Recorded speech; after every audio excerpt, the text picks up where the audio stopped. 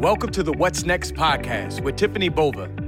Tiffany is a top-rated speaker, thought leader, and sales and marketing influencer known around the world as an industry visionary. Today, she's using her 20 years of sales experience to help companies focus on creating a high-growth culture while adapting to the new realities of the market. She's always asking herself, what's next?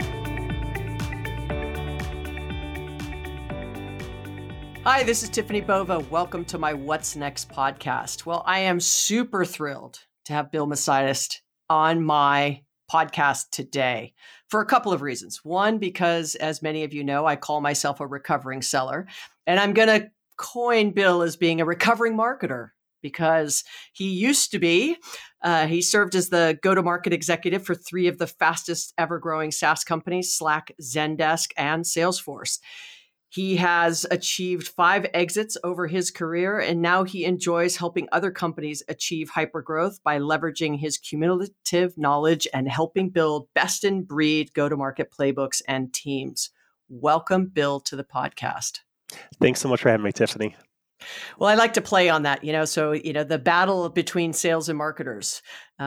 It's a fun one, I might add, and it's one I have a lot of good times with ex-CMOs. But you've actually been both a CMO and a CRO. So yeah, you're kind of the hybrid of, which way do you fall? But I'm not going to let you answer that yet. I'm going to start out with my bullish and bearish questions, because then I think we might figure it out that way. All right. So it's going to be painless. Just 3 quick questions, and you can answer bullish and bearish, and we'll get started there. You ready? I'm ready. All right. First one, marketing should carry a quota. Yes. All right. I'm with you. All right. The next one, once again, in the spirit of our friendship. All right. Artificial intelligence will replace marketers. No. The only reason why I picked that one is because everybody says AI is going to replace sellers. So I had to play it back. All right. So you say no. Okay. We're seeing where you're leaning, Bill. All We're right. seeing where you're leaning. All right. It's all good. All right. Next is CMOs make better CEOs than CROs. Oh, I'd probably be neutral on that one. I don't know. It has to come down to the person. All right. Fair enough. I'll let you get away with one. All right. One out of 3, I can go in the middle. Yeah, you can go in the middle. That's all right. So let me start with the obvious. I think your perspective on sort of marketing, sales is unique because there's a lot of us, but being a practicing seller and marketer and then sort of, advising gives you a unique perspective. So especially with your experience in those 3 companies. So, over the last 2 or 3 years, I'm really interested. What do you think has shifted significantly that surprised you between sort of marketing and, head of sales, although it could be a CRO, right? What is something that has surprised you? I think there's been a resurgence along the lines of really thinking about what the customer journey looks like. For a long time, I think sales and marketing were so separated out that they were giving completely disjointed experiences to that end buyer. And I think what's happening a lot is, even in my role at Slack, I was a CRO, but I was in charge of all the customer-facing teams. And I think that was a really unique perspective that allowed us to give a unified, consistent experience across all the teams. And I think you're starting to see that trend happen more and more as companies realize how important having healthy, organic, word-of-mouth recommendations is to scaling your business. Yeah, with the disjointed experiences, and the fact that you had all of them, I've also noticed the conversation starting to include not just sales and marketing, right, but customer service, which you just called out. Yeah. I'd say that's significantly different. Would you agree? Yeah, definitely. So, the customer-facing teams at Slack, it was sales, marketing, and then actual managed customer success and customer support. And I think that the support side of the equation is, really one of the largest experiences that that people often have with your brand. And if you maybe take a step back, I've always been a believer that the brand is the sum of every single experience that a customer has with you, and that really extends beyond just the product. That's their interactions with marketing, the website, their interactions with sales. But when they have trouble and they need support, it's those experiences too. And so I think reimagining like how these teams work together, how they're incentivized, how they're metriced, so that you can deliver consistent, delightful experiences, I think is a really great way to ensure that you're going to have a strong, healthy, organic base. I couldn't agree more. And, I often joke with marketers when they say, and I'm not saying you're in this camp, but you may be, that people will say customer experience, who owns it? Marketers usually say, we do, right? Regardless of whose survey, it's like, well, we own customer experience. I'm actually very bearish on that. I'm not bullish on it at all. Because when a customer has a problem, to the point you just said, they don't go, you know what? I'm going to call the product marketing manager who came up with the campaign, who got me to call in. Say, right? Yeah.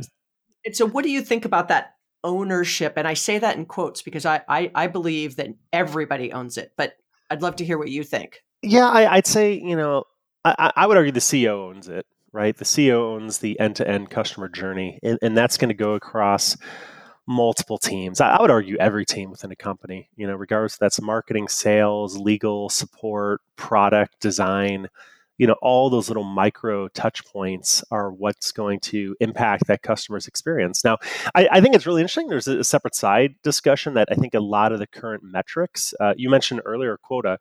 I couldn't really expand on those quick shot questions you had.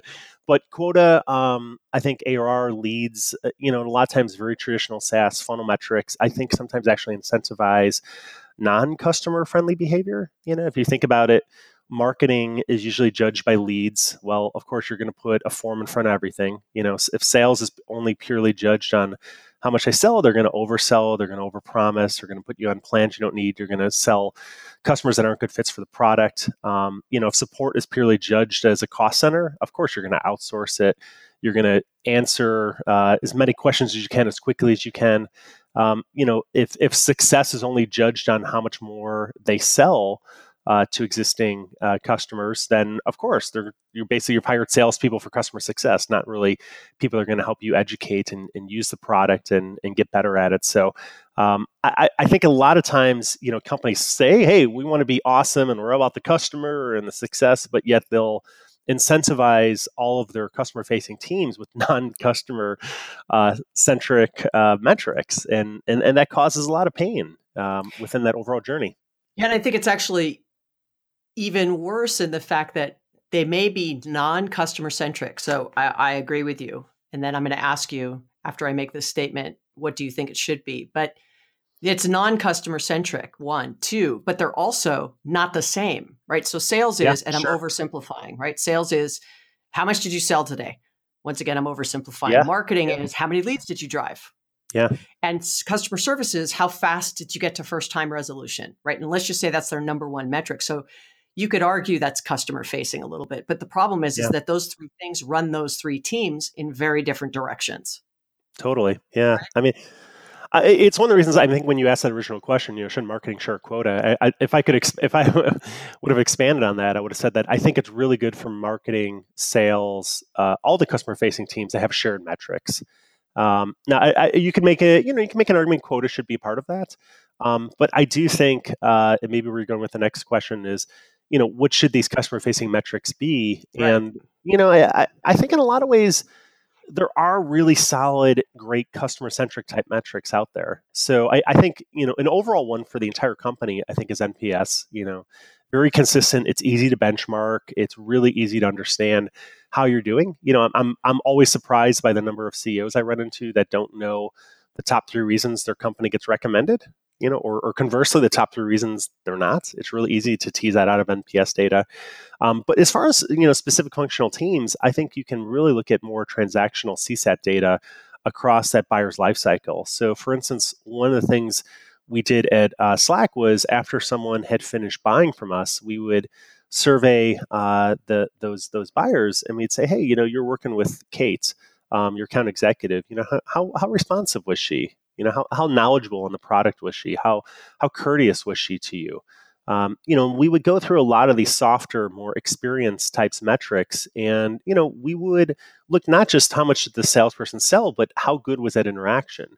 We would do the same type of surveys after a customer success engagement. For support, we would ask people, hey, not just did you get your issue solved, but did they help you out? Were they responsive? Were they knowledgeable? We would actually go back and score all of our customer support tickets retroactively by our own internal team and say, hey, did they live up to the core values of Slack?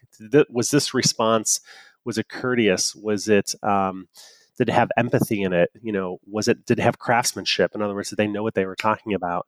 I think that's really important. I think even on something like, marketing usually owns the front end website, hey, there's tons of good tools out there that can, ask people coming in, did they find out what they were looking for? I know, at Salesforce for a long time, we used Opinion Lab, and it was really interesting. Like, we would consistently see it. One of the things people hated the most was, back in the day, we would gate just the basic video demo that would explain what Salesforce was. And people hated that, right? They're like, I just want to see what it is.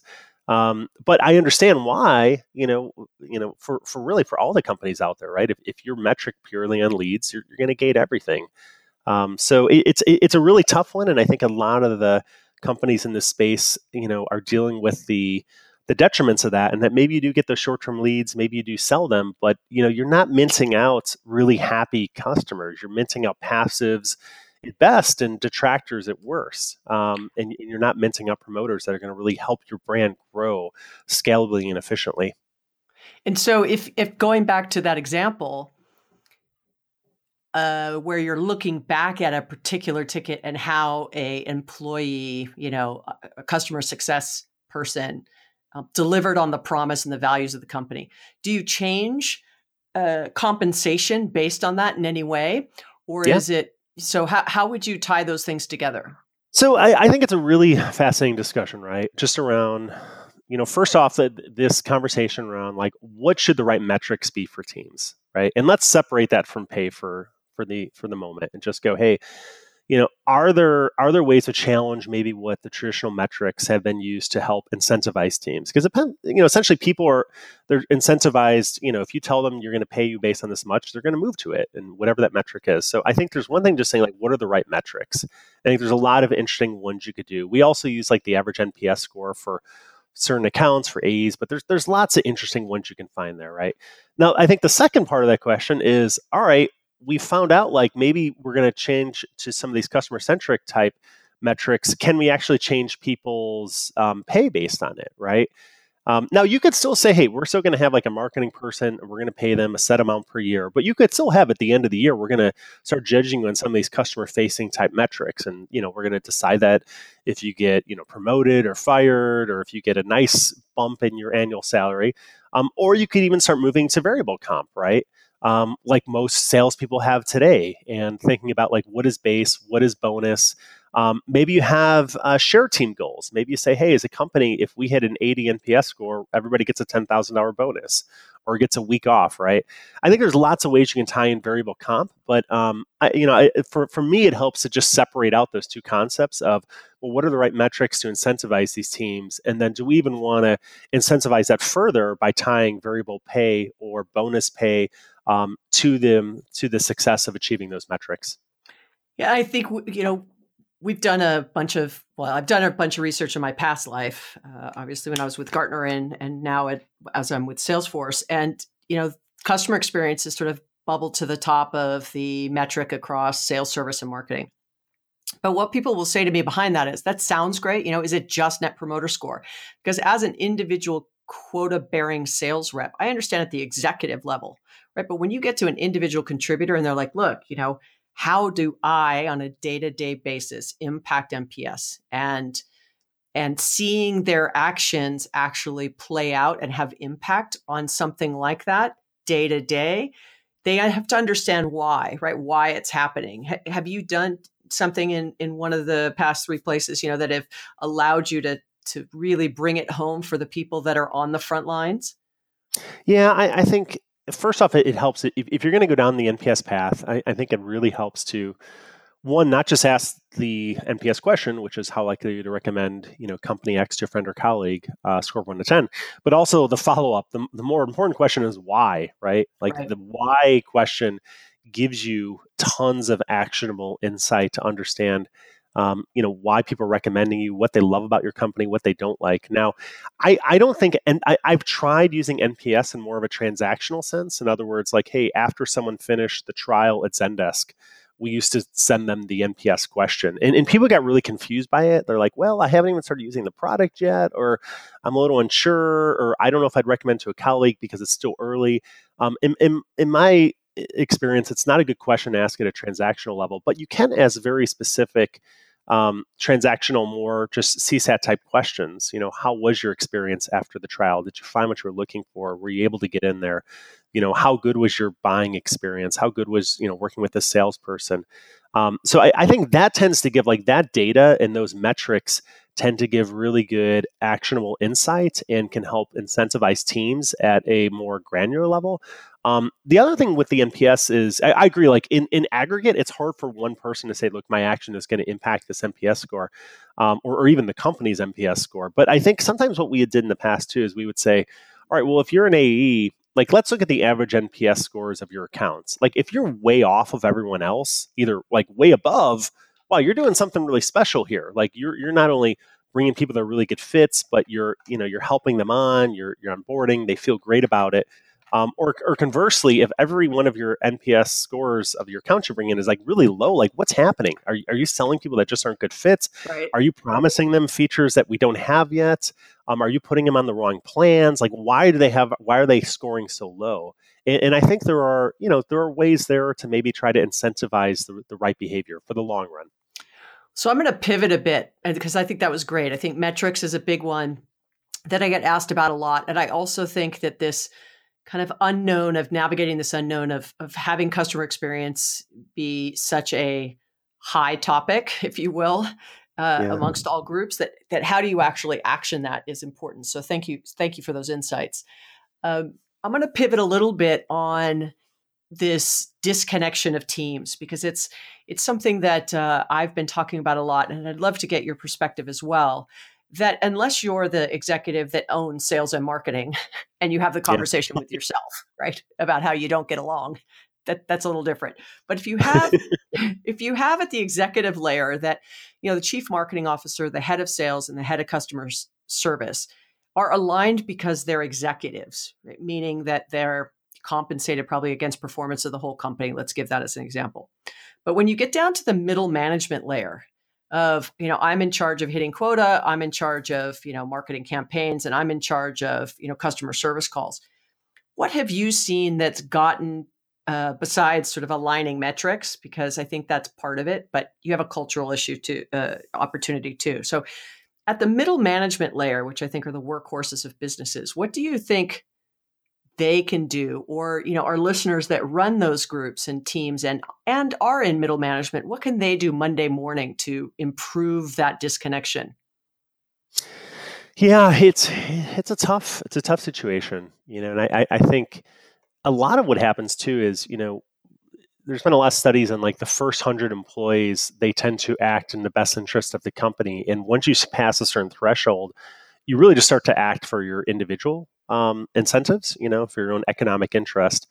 And that makes it even harder, right? And then you have, like, all right, these growing companies where sales and marketing no longer sit by each other, or marketing and product are, in different, not even different floors, different offices, different cities, different continents, right?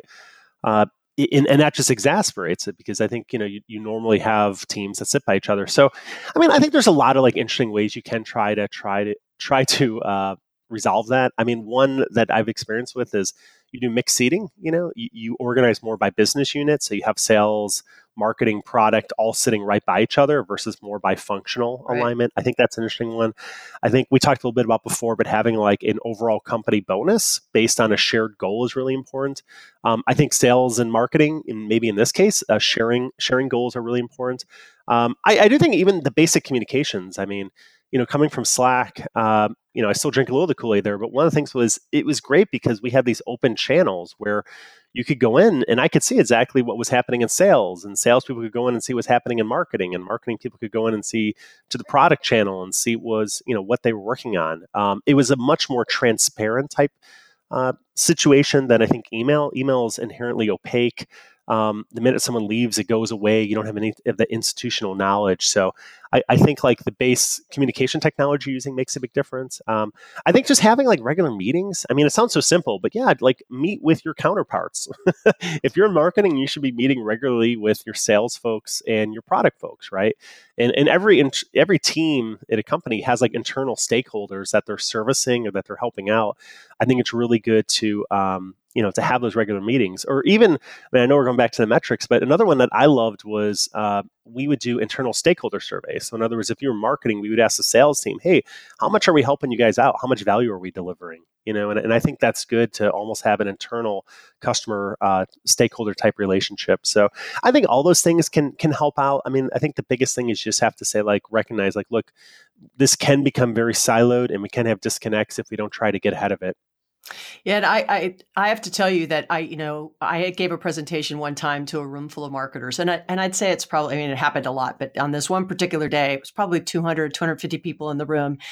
And so I always do how many of you in the room are marketers? And in this particular presentation, it was probably 95% marketers. And then I said, how many of you in the room are salespeople? And then, the rest were sort of salespeople, which is always fun for me because then I can pick a little bit on pick a little bit on the marketers. And while I understand both, it's fun for me. So I always take the opportunity. Yeah, but so I asked the question, how many of you in the room have gone on a sales call in the last 30 days? And a couple of hands went up. And then I said, in the last 60 days, 90 days, 120 days. Needless to say, by the time I got to, 6 months, you got kind of 3/4 of the room, right? I'm like, okay, I don't know how you can create campaigns and create PowerPoint presentations and demos and leave behinds and slick and all those things if you're not hearing in real time, one, if they're even working, two, if your sales reps are even using them, because having been a sales rep, there's been many a time where I didn't use the canned pitch deck, right? For lots of reasons. But then I said, if you go on a sales call, I actually don't want you to go, hi, my name's Tiffany and I'm from marketing. I want you to say, hi, my name is Tiffany and I'm a new hire and I'm shadowing sales. Yeah. And it was really fascinating to me that marketers don't actually. So the fact that you were saying, sit next to each other, change chairs, that kind of thing, but getting out of the office and actually meeting with customers and not making those decisions based on surveys. Have you seen that work? Yeah, I think it's an awesome point that you bring up, Tiffany. And I think a lot of marketing teams, I'd even argue a lot of product teams fall into that. I don't know if you call it a rut, but you don't have any customer facing interactions. You don't see them face to face. You're not talking to people. And that can definitely happen. I found like one antidote for that actually works pretty well is just doing a lot of field events, having a customer conference, having a regional conference, having just mini meetups. They allow both all these cross-functional teams, legal, product, marketing, that maybe doesn't have an opportunity to sit down and talk with customers. They have an opportunity to do that and really be able to empathize it and put themselves in their shoes. I do think at the same time, I agree with you, like being on sales calls, shadowing them, being on them, participating. We used to do at Slack, we did a lot of EBC, so executive briefing centers. And I thought that was an excellent opportunity where you're just bringing in customer after customer. And it's great for people within these different teams to be able to, see them and talk to these customers in the real life versus just relying on, like you said, kind of more sterile survey data. Yeah, and I think, so then the challenge becomes, okay, I've gone on, a dozen or so sales calls. I'm a marketer, right? I've gone on a dozen or so sales calls. And wow, our pitch deck isn't getting used. Yeah. Using this as an example, right? I think we should change it or maybe kill it or do something else, right? And then I'm a middle level marketing manager. And then I say, okay, I'm going to poke my head up and be like, listen, I've gone on, all of these sales calls and I have this new appreciation for the difficulty. Let's just say something nice, right? I have a new appreciation for the difficulties that salespeople face every day. right? I think we should change this a little bit. And upstream goes, oh no, that's the way we've always done it. So you have a marketing manager who really starts to get it and even shift their own thinking, but they face resistance. What would you give that marketer for advice if they face that issue? Oh man, I would feel really sad for that marketing manager because that means they have leadership that isn't really customer centric. But I don't know. I think everybody's going to have their own causes that they need to evangelize, and they need to be, the proponents for bringing in change. And half of corporation is just change management. It's getting people to do things they're a little uncomfortable with, changing how they've always done it, but hopefully doing it in a better way. I think the more you can, push an initiative and you can tie it back to the company's mission or the core values, I think that's a great way to push it through. I think maybe recording some of those calls and showing it to your superiors, your managers, your leaders, having them see that actionable, like real life testimonials, quotes, like the recordings, like they can start to understand that, yeah, maybe that pitch deck we made a long time ago isn't resonating, and maybe people are using different versions, and now our brand's not consistent. If you're in marketing, you should be concerned about that, right? Like, do you have the consistency in your brand? Is there a clear narrative? Are you really articulating what the core value proposition is? In an ideal world, marketing they want to know that, right? And they want to improve on that. So hopefully that would work. And if that doesn't work, go somewhere else. Go to a company that does embrace a customer-centric approach. It's probably a good warning sign. Probably not things are going to be good happening at that company if they're not willing to adjust their pitch deck based off real-life customer feedback. So I don't know. That's how I'd tackle it. Yeah. And so what about in the reverse? So now I'm a salesperson, and what do you think that it is that they don't appreciate and understand from a marketer's perspective? Oh, I think, let's see. One thing that comes up is that generally sales gets segmented very early, right? So sales teams will get split up by geo, region, by segments, by vertical, by industry. And a lot of times there's a very good reason for that, right? They need to have the proper domain expertise to sell into that. If you're selling into government, a lot of times there's a lot of nuanced, history, regulations that you just have to be aware of. But if you look at on the flip side of that coin, marketing generally doesn't get split up that much. Like, it's very hard to split up marketing that way, at least initially, because marketing has a lot of specialization of it. You have people that are just content marketers. You have people that are just PR. You have people that just do growth hacking, or you have people that just do design, right? So it's not easy to split everyone in the marketing team, because usually marketing is a fraction of the size of sales, and they can't split up by segments. So anyways, what ends up happening in that situation is there are obviously marketing, you always say there's a lot of mouths to feed. You have a lot of salespeople, they need to get a lot of leads, they need to scale. But invariably, in my experience, like one of the sales teams is just never happy, right? Because one segment just isn't hitting their goals. You may have split it up so there's 20 different segment, geos, regions, products, and 19 of them are doing great, but one of them just isn't doing well. And a lot of times there's just this, massive, what's going wrong with this one? What's happening? And who knows if it's seasonality, if more funds need to be spent there, or more time and energy. But I would say, if you're a salesperson, be a little empathetic to that. Just realize that, marketing is trying to manage almost like a portfolio of all these different regions, segments, products, areas, and in general, they're doing the best they can, but usually one of them is just not going to be hitting their goal. Well, I couldn't agree with you more. This has been awesome for all kinds of reasons, right? I just enjoy. We could go on for hours, and I know that we don't have that much time. But hopefully, it was interesting for everybody listening to the podcast to kind of hear from both sides of the fence, right? A marketer and the challenges on that front, and then on the sales front and customer service. And I think customer service is one area that both marketing and sales could do a much better job in remembering about enabling them to be equally as successful and educated when they're on the phone dealing with a customer problem, which is normally that there's an issue, which means they're trying to get the customer back into a positive mindset about the brand. Yeah, Totally agree. Well, fantastic. Bill, I can't thank you enough for joining us. And sort of my last question for you is, as it relates to, you can do it either way, right? Do one for sales, marketing, or customer service or customer success. Sort of what's next for leaders that should be keeping top of mind as they get ready for the new year that's upon us? Oh, I would just say, hey, if you're a leader, bring the banner of customer centricity to your organization. It's going to help you so much in the long run. This idea that every experience counts. I know a lot of things we talked about are very heretics. I don't know what that word is.